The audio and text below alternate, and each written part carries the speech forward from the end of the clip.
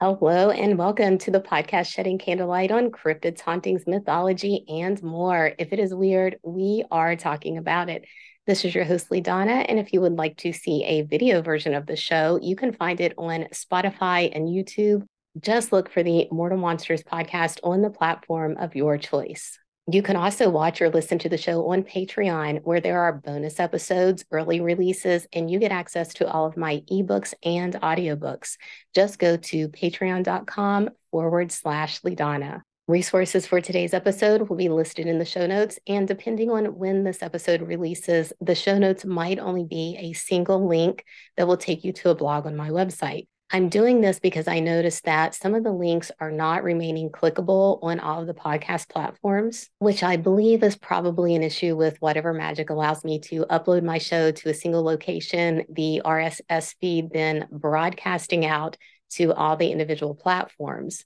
Understanding this magic is something beyond me, and I also just do not care to know. So until the internet wizards explain themselves in clear and understandable ways, I will simply go for the easy fix and link to a blog post for each episode. Today's show topic is steeped in mythology and oftentimes the subject of haunted tales. But this doubly delightful topic does not stop there. It is also very real and very cryptid. So hold on to your hats and race along with me through the fascinating and sometimes bizarre world of twins. Up first on our journey through twindom is the term Irish twins. These are not actual twins. This term refers to siblings born within 12 months of each other, and it has roots in being a disparaging term, one that came about in the late 19th century when large Irish families were immigrating to the United States. I think I heard this term in a movie once, but most of you do not live under a rock the way I do, so maybe it's more familiar to you. If that's the case and you didn't know what it meant or where it came from, now you do.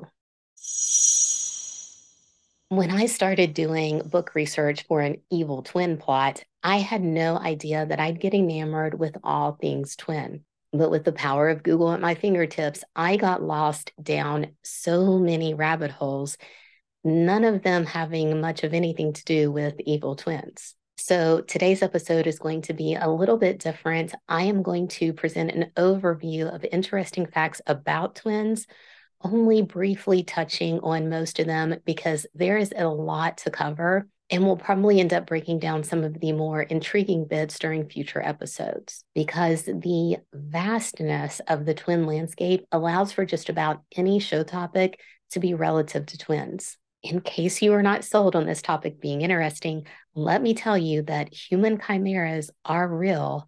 They walk among you, and like you, they have no idea. Before you start eyeing your neighbor like they're going to break out in reptilian skin and eat you alive, you should know that twins of any sort, including the chimeric variety, only make up about 2% of the world's population. However, the incidence of twins is increasing because of modern fertility methods such as IVF, but still only about 3% of live births include twins. Twins being defined as two offspring born from the same pregnancy. This happens when two eggs are fertilized or when an embryo spontaneously splits. Scientists can't nail down exactly why the latter happens. They can intentionally split embryos, but in nature, embryos splitting is considered a random event. However, hyperovulation, a condition where more than one egg is released during ovulation, is common enough, and it can be hereditary. This is why fraternal twins can run in families, and they're sometimes even said to skip generations. This appearance of skipping happens when a father is a silent carrier of the gene for hyperovulation, and he passes this gene on to his daughter.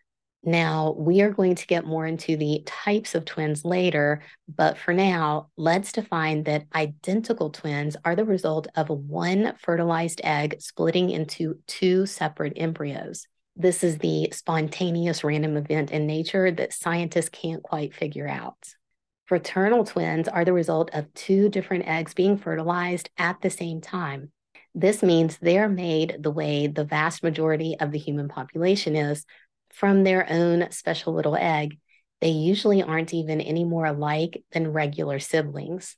If you've had identical twins, the odds of you having another set is extremely low. However, if you've had fraternal twins, your chances of having another set is 3 to 4 times higher than the rest of the population. Another fun fact is that twins are more commonly female rather than male, but male embryos die at a higher rate while in utero than female embryos do. And there's also a higher death rate in utero for twins overall. So maybe the higher commonality of female twins is simply a matter of females having a higher rate of survival. Twins are also more commonly left-handed than the general population, with an analysis of 19 different studies on left-handedness in twins showing that 15% of identical twins and 12% of non-identical twins were left-handed.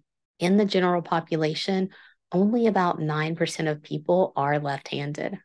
When it comes to mothers of twins, they are on average 1 inch taller than moms who carry single babies.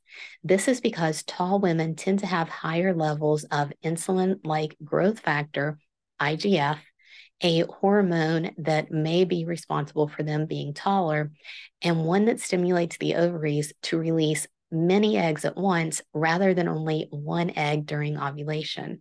Also, women over the age of 30 are more likely to release 2 or more eggs during ovulation. This is a natural phenomenon that occurs without fertility treatment, so women over 30 have a higher chance of becoming pregnant with twins. However, Asian females are least likely to have twins, while African American females have twins more often than women of other races. A particularly high rate of twinning has also been found in Nigeria. It's believed that the cultures in this part of the world consume an abundance of yams, which contain phytoestrogens. Scientists theorize that this causes women with these particular types of diets to release more than one egg during ovulation. There's even a study that found that women who consume dairy products are more likely to have twins than women who are vegan. Vegan females had twins at 1/5 the rate of females with either vegetarian or omnivorous diets. But probably the most interesting part of a woman's fertility is that she can release not only multiple eggs at once, but she can release 2 or more eggs during any of the days of her ovulation. This means two things. One, if she gets pregnant, say today, and then tomorrow, instead of her body doing what normally happens during pregnancy, which is halting the release of more eggs, she goes ahead and releases another egg. She could end up carrying 2 embryos of 2 different ages. You heard that right. Her children could actually be conceived on different days. This process is called superfetation, and embryos conceived in this way are not considered fraternal twins since they technically are not the same age. If these embryos are conceived only a day apart, I wager some calculations have been wrong, and we have some siblings out there thinking they are fraternal twins when one of them is actually a day or two older. It isn't uncommon for one twin to be born smaller than the other, and maybe this isn't only because of the way nutrients and space are shared inside the womb. I'm not exactly sure how this could be tested. So if you are a fraternal twin and you're tired of sharing everything with your sibling, just decide that whichever twin was larger at birth is the eldest sibling and should therefore celebrate their birthday a day early. Or maybe the smaller twin celebrates a day later. I mean, you could technically deny that you're even a twin, but I'm pretty sure that's an immediate demotion into evil twin territory. So deny your twin at your own peril. And before you decide to take that kind of a leap, let me cause a little more strife and let you know that the Yoruba culture considers the second born twin as the eldest. This culture believes that the second born twin sends out the first twin, having them judge if the world is fit and beautiful before he or she descends. So basically, twin number 2 is the boss. The second and maybe more interesting aspect of a woman releasing multiple eggs over the course of multiple days is that during this time, if she has multiple sexual partners, it's entirely possible for the eggs to be fertilized by different men. So, multiple embryos in the same pregnancy can have different fathers, as is the case with Castor and Pollux. In Greek mythology, these twins have two different fathers, which isn't an uncommon theme in mythology.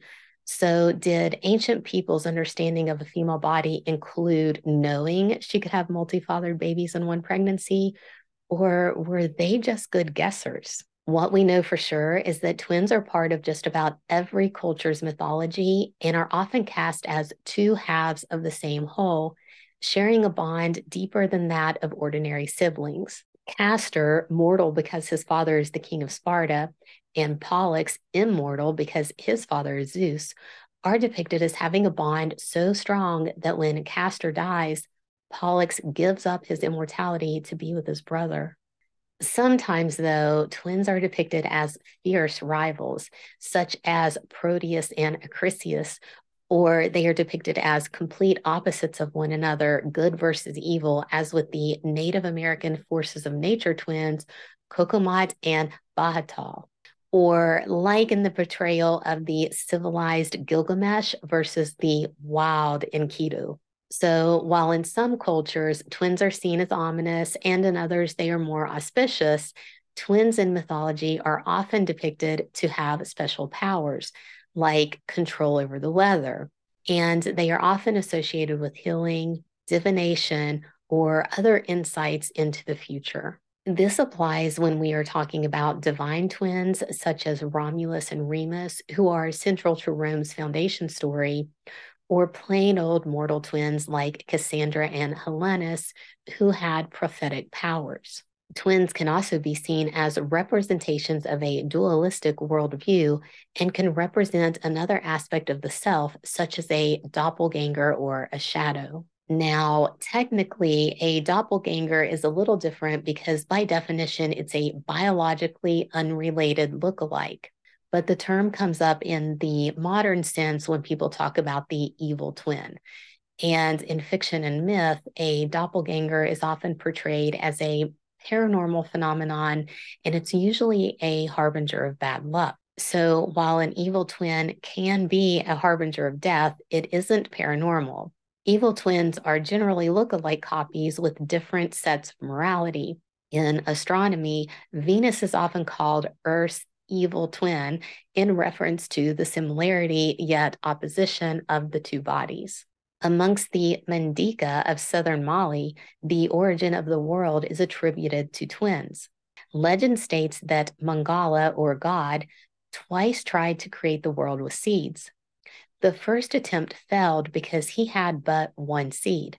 On his second attempt, Mangala used 4 sets of twin seeds.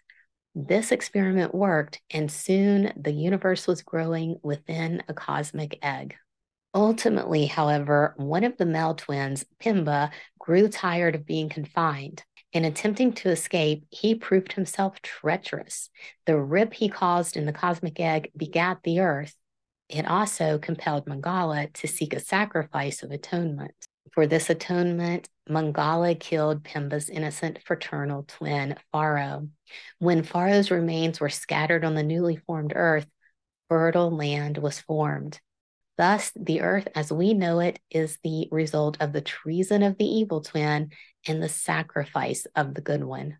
Many creation stories follow the same type of duality, providing for the role of dualistic twins, even if it is only through the introduction of good versus evil. This is a dualistic cosmology, which is the moral and spiritual belief that two fundamental concepts exist, which often oppose each other: the benevolent and the malevolent. In the case of moral dualism, which is something I've heard Native Americans speak about in terms of not seeing entities as inherently evil, it is believed that the opposing forces of good and bad work together to complement one another. In theology, dualism can also refer to the relationship between the deity and creation, or the deity and the universe. This form of dualism is a belief shared in certain traditions of Christianity and also in Hinduism. Alternatively, in ontological dualism, the world is divided into two overarching categories: the opposition and combination of the universe's two basic principles of yin and yang, or as we say here in the States, yin and yang, is a large part of Chinese philosophy. And it is also an important feature in Taoism. It's also discussed in Confucianism. These types of dualistic ideology can be found in all inhabited continents. And some people believe that the spreading of these types of ideas cannot be explained by diffusion or borrowing, but that it had to have come from a more central point of origin. When you actually study religion and you look at the belief structures of civilizations, I have to say that I agree. Whatever you believe, it is not novel. In fact, you can trace aspects of every religion all the way back to the earliest recorded history. When you do that, then follow these beliefs back through time, you see how man changed a few things here and there to fit whatever was happening in the world when any particular bit of religious text was written down. But one story is much like the other. And I find it fascinating to really break religion down because so many lives have been lost in the name of religion. Most of the time, the people fighting for their cause have no idea where their own doctrine even came from, let alone what the people they're persecuting really believe. I do wish we lived in a world where the norm was to just experience other humans for what they are and who they are, instead of filtering everyone through our own perception of moral code. Because if we were born in a different time or in a different place, we would probably believe what those other people believe. But let's move on, lest I begin to rant about how we can't see past the ends of our own noses. Also, I am getting ready to mispronounce many more words than I probably already have. The concept of the evil twin is ancient.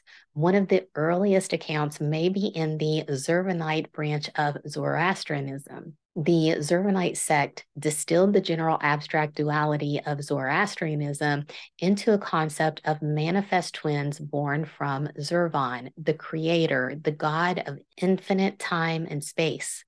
The twins, Ormuzd and Ahriman, were representations of good and evil, with Ormuzd repping for good and Ahriman for evil. Ormuzd, the good twin, was eventually expected to win the battle. Zurvanism also had a doctrinal foundation of the concept of free will, and they emphasized that mortals always had a choice between good and evil.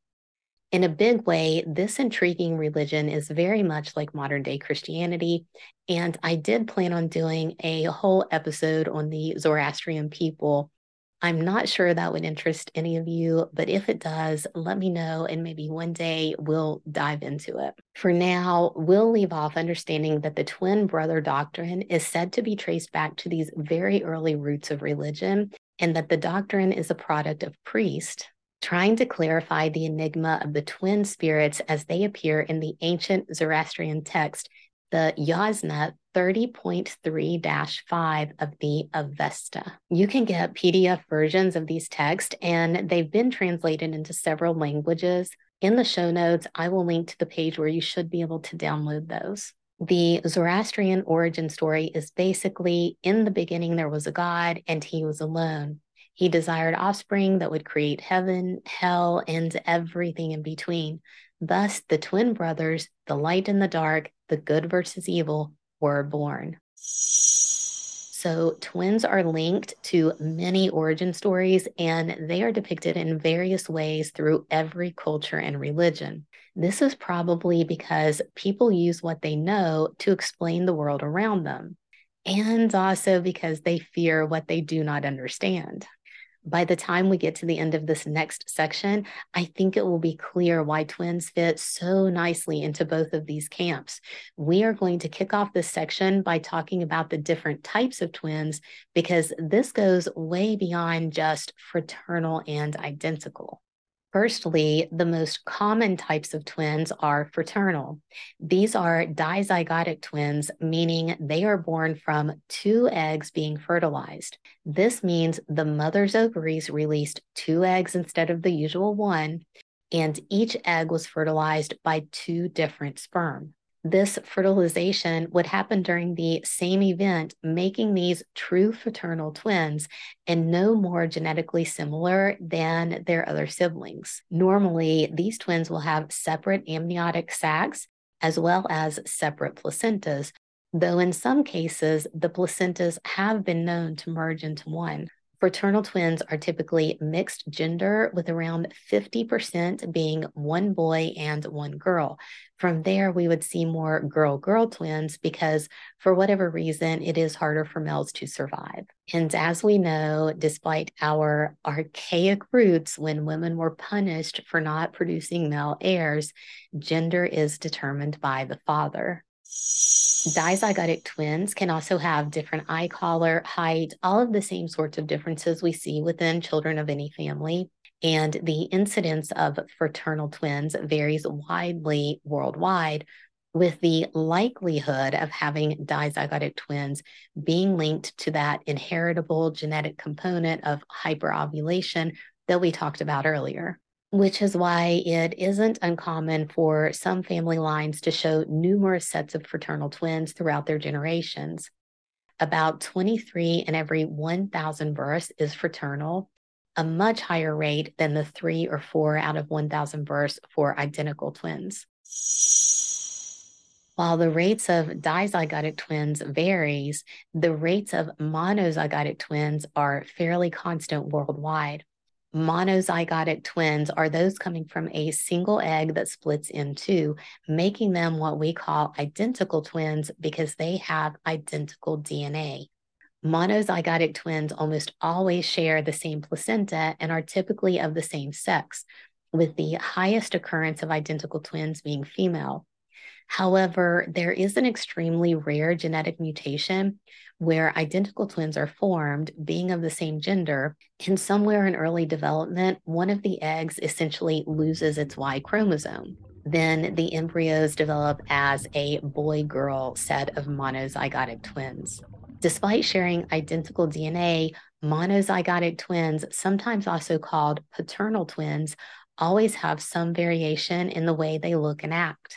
This uniqueness is a result of the interaction between their genetic makeup and environmental influences from the moment they are conceived. Epigenetic influences and developmental factors in the mother's womb may influence one twin, but not the other. For example, nutrients may not be evenly distributed between both twins. And this, along with other influenceable gene expressions, will have an impact on the twins, leading to differences such as one twin having a particular medical condition while the other twin does not. There's another rare form of identical twins called mirror image twins or mirror twins.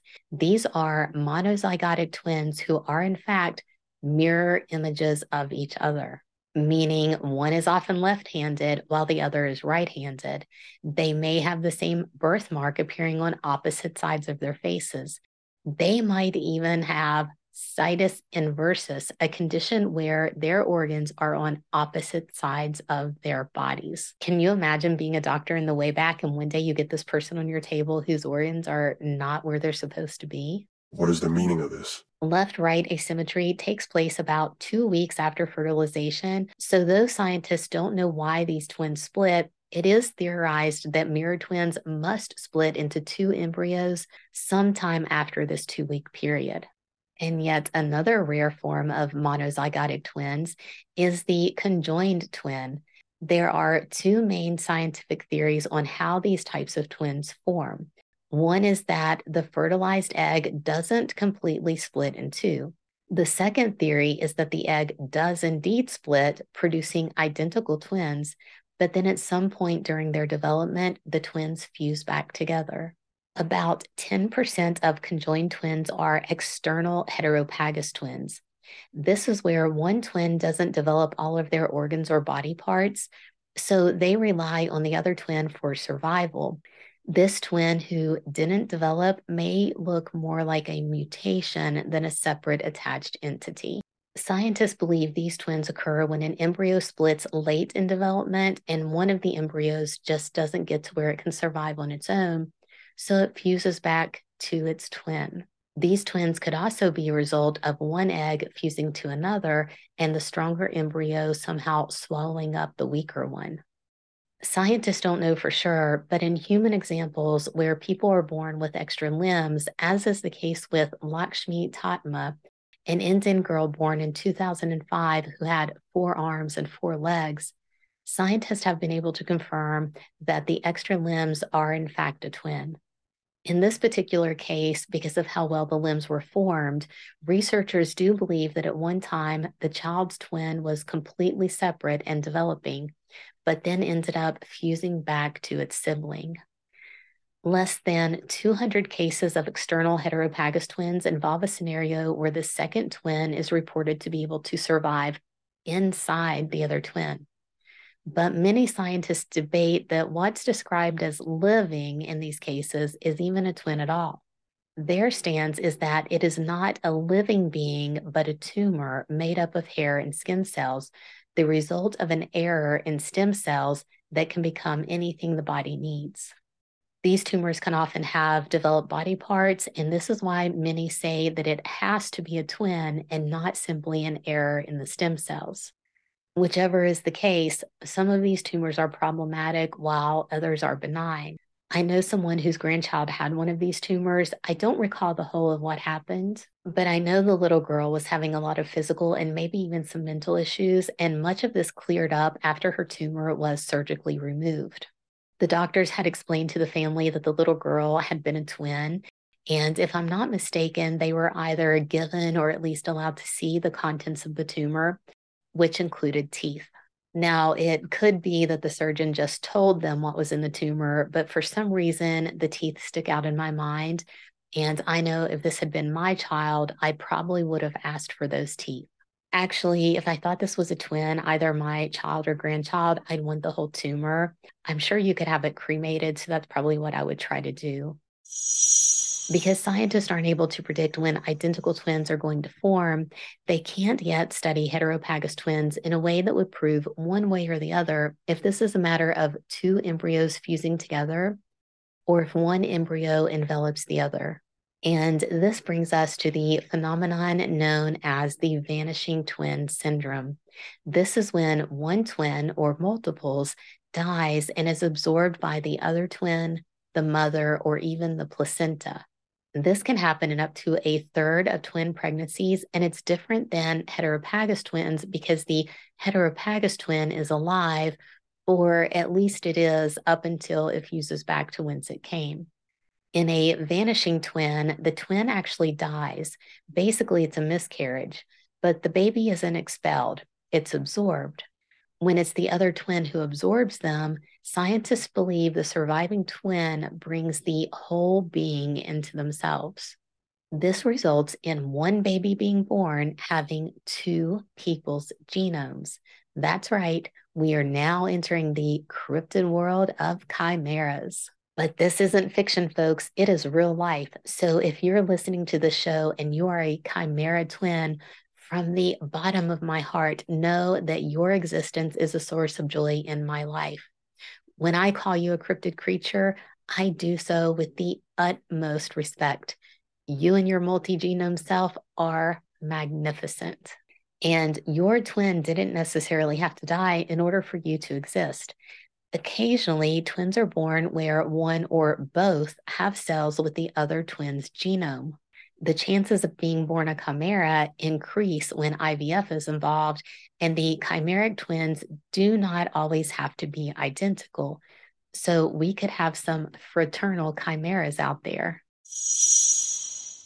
Though scientists have known about this genetic chimerism since the early 1900s, they have no idea how, why, or when these twins share their DNA, or how their immune systems even handle having cells with different genomes. What scientists do know is that these merged cells can show up any place in the body And some chimeras can even have two distinct blood cell lines, say type O and type A. This blood chimerism occurs in about 8% of dizygotic twins and 21% of triplets. In 1953, a human chimera was reported in the British Medical Journal.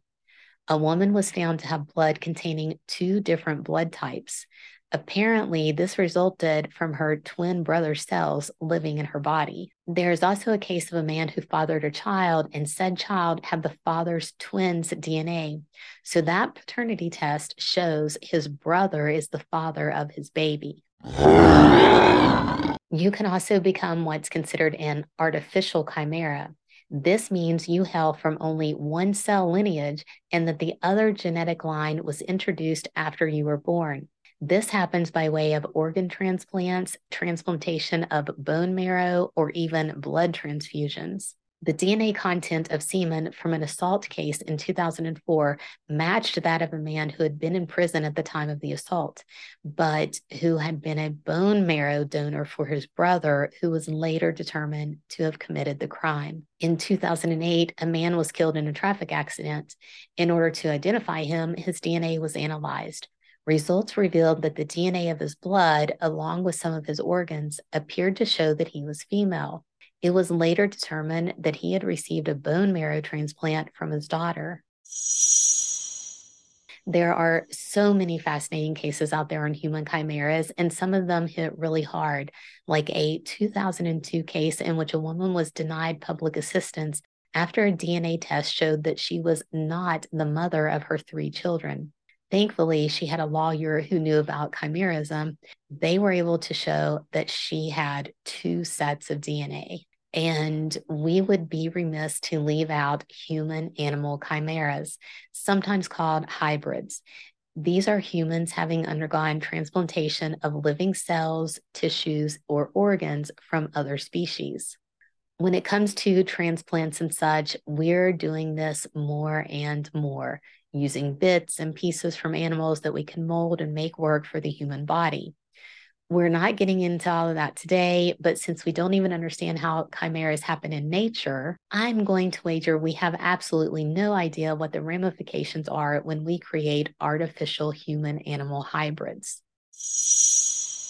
The first stable human-animal chimeras to exist were created in 2003 by Shanghai Second Medical University scientists. These hybrids were the result of having fused human cells with rabbit eggs. And in recent years, scientists have created a mouse embryo that is 4% human. The in vitro hybrids are not legally supposed to be allowed to mature into full-formed chimeras. These are supposedly for research purposes only and destroyed at some stage of their development. But we all know how this story ends because fiction writers everywhere have already told us about the uprising. And we can't stop it because the Human Chimera Prohibition Act argued that there is an increasing amount of zoonotic diseases, and the creation of human-animal chimeras can allow these diseases to reach humans.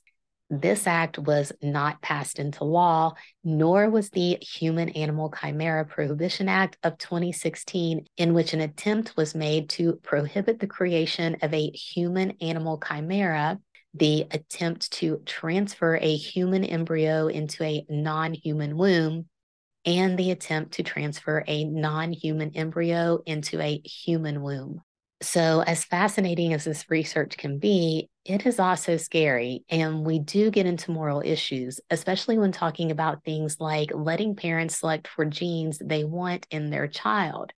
It seems we would then be losing a part of the human experience, though if it was possible to identify and root out, say, serial killer genes, then yeah, I'd probably opt in. But I am not on board with planting human embryos and other animals and vice versa. There are lines, and humans are not meant to manipulate life in a way where we are creating species. Just because we can do something doesn't mean that we should. At least that's my take on it anyway. But outside of labs and medical procedures, natural or non-artificial chimerism is extremely rare, with only about 100 confirmed cases. However, this may be due to the fact that humans might not be aware that they even have this condition to begin with. There are usually no signs or symptoms, but there are some physical traits that could point to you being a chimera. Physical symptoms such as hyperpigmentation, hypopigmentation, or possessing two different colored eyes. These signs do not mean you are a chimera, but if you have any of these things going on, you might be. And because so many chimeras are discovered through forensic investigation or curiosity over a failed paternity test, we should learn to remain calm when scientific results don't match with what we know to be true, like you being the actual mother of the baby you just gave birth to. Furthermore, and more commonly, people may exhibit microchimerism. This is when a small fraction of their cells are from someone else. This can happen when a woman becomes pregnant and a small number of cells from the fetus migrate into her blood and travel to different organs. A 2015 study suggested that this happens in almost all pregnant women, at least temporarily. In some cases, though, fetal cells may stay in a woman's body for years. A 2012 study analyzed the brains of 59 post death women ages 32 to 101. They found that 63% of these women had traces of male DNA from fetal cells in their brains. The oldest woman to have fetal cells in her brain was 94 years old, suggesting that these cells can sometimes stay in the body for a lifetime. Now, before we wrap this up, we have one more type of twin to discuss, one so rare that there have only been 2 reported cases. These twins share 50 to 100% of their DNA, so they are more genetically similar than dizygotic twins, but less similar than monozygotic twins. They are the missing link between fraternal and identical. These are sesquizygotic twins. They are believed to form when a single egg becomes fertilized by 2 separate sperm. This is dispermic fertilization. It usually results in a single egg with an extra set of chromosomes, which is a fatal condition. But in the case of sesquizygotic twins, the single egg splits. But these twins are not identical. Scientists refer to them as semi-identical or half-identical twins. However, other biologists believe these twins do not come from eggs being fertilized, at least not entirely. They believe sesquizygotic twins are a result of polar bodies being fertilized. Polar bodies are immature cells that occur during egg development and usually die or disintegrate after the egg matures. So, this second set of biologists are saying one egg is fertilized and one polar body, or 2 polar bodies and no eggs at all, thus resulting in the semi-identical twins. Considering how much research there is, it truly is amazing that we know so little about twins. In our next episode, we are going to get into twin telepathy and other elements of twindom that are both proven and anecdotal. I was going to share all of this in one episode, but this one is getting rather long, so we'll talk about all the fun stuff next time because the parapsychological side of twins is where things really get interesting. So I hope you found this groundwork episode beneficial. Whether you did or you didn't, I'd love to hear from you.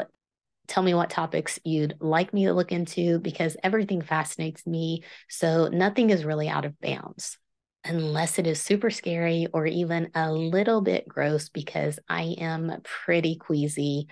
I passed out at the vet's office once and don't even think about letting your kid come running at me with loose teeth. I'll put $1 under a pillow, but I am not looking at wiggly teeth, let alone pulling them. But I do plan to do some on location work and I'll have guests on. So maybe they can cover the icky stuff and pull your kid's teeth while I recover from looking at images of heteropagous twins. I do not recommend that you do that. Way too much blood. The only acceptable blood is in the form of a vampire story. This is known. So if you would like to suggest a show topic or tell me your personal encounters with the strange and bizarre, my email is leedonnabooks@gmail.com. You can find me on social platforms using some form of Leedana, LeeDawna, or there are links to those social places somewhere on my website, leedonnabooks.com. Patreon.com/Leedana if you would like to join up for that. Immortal Monsters on YouTube. I do have the Leedana Books channel on YouTube as well, but be sure to only subscribe to the Immortal Monsters channel if you have no interest in hearing me talk about book publishing and other random topics related to that part of my creative journey. And that is all, folks. Thank you for joining me today. Less drugs, more trees, and do not cage the chimeras. Immortal Monsters. I apologize. I'm having a little bit of a croupy voice. It happens every time I sit down to record. I think maybe you guys make me a little bit nervous.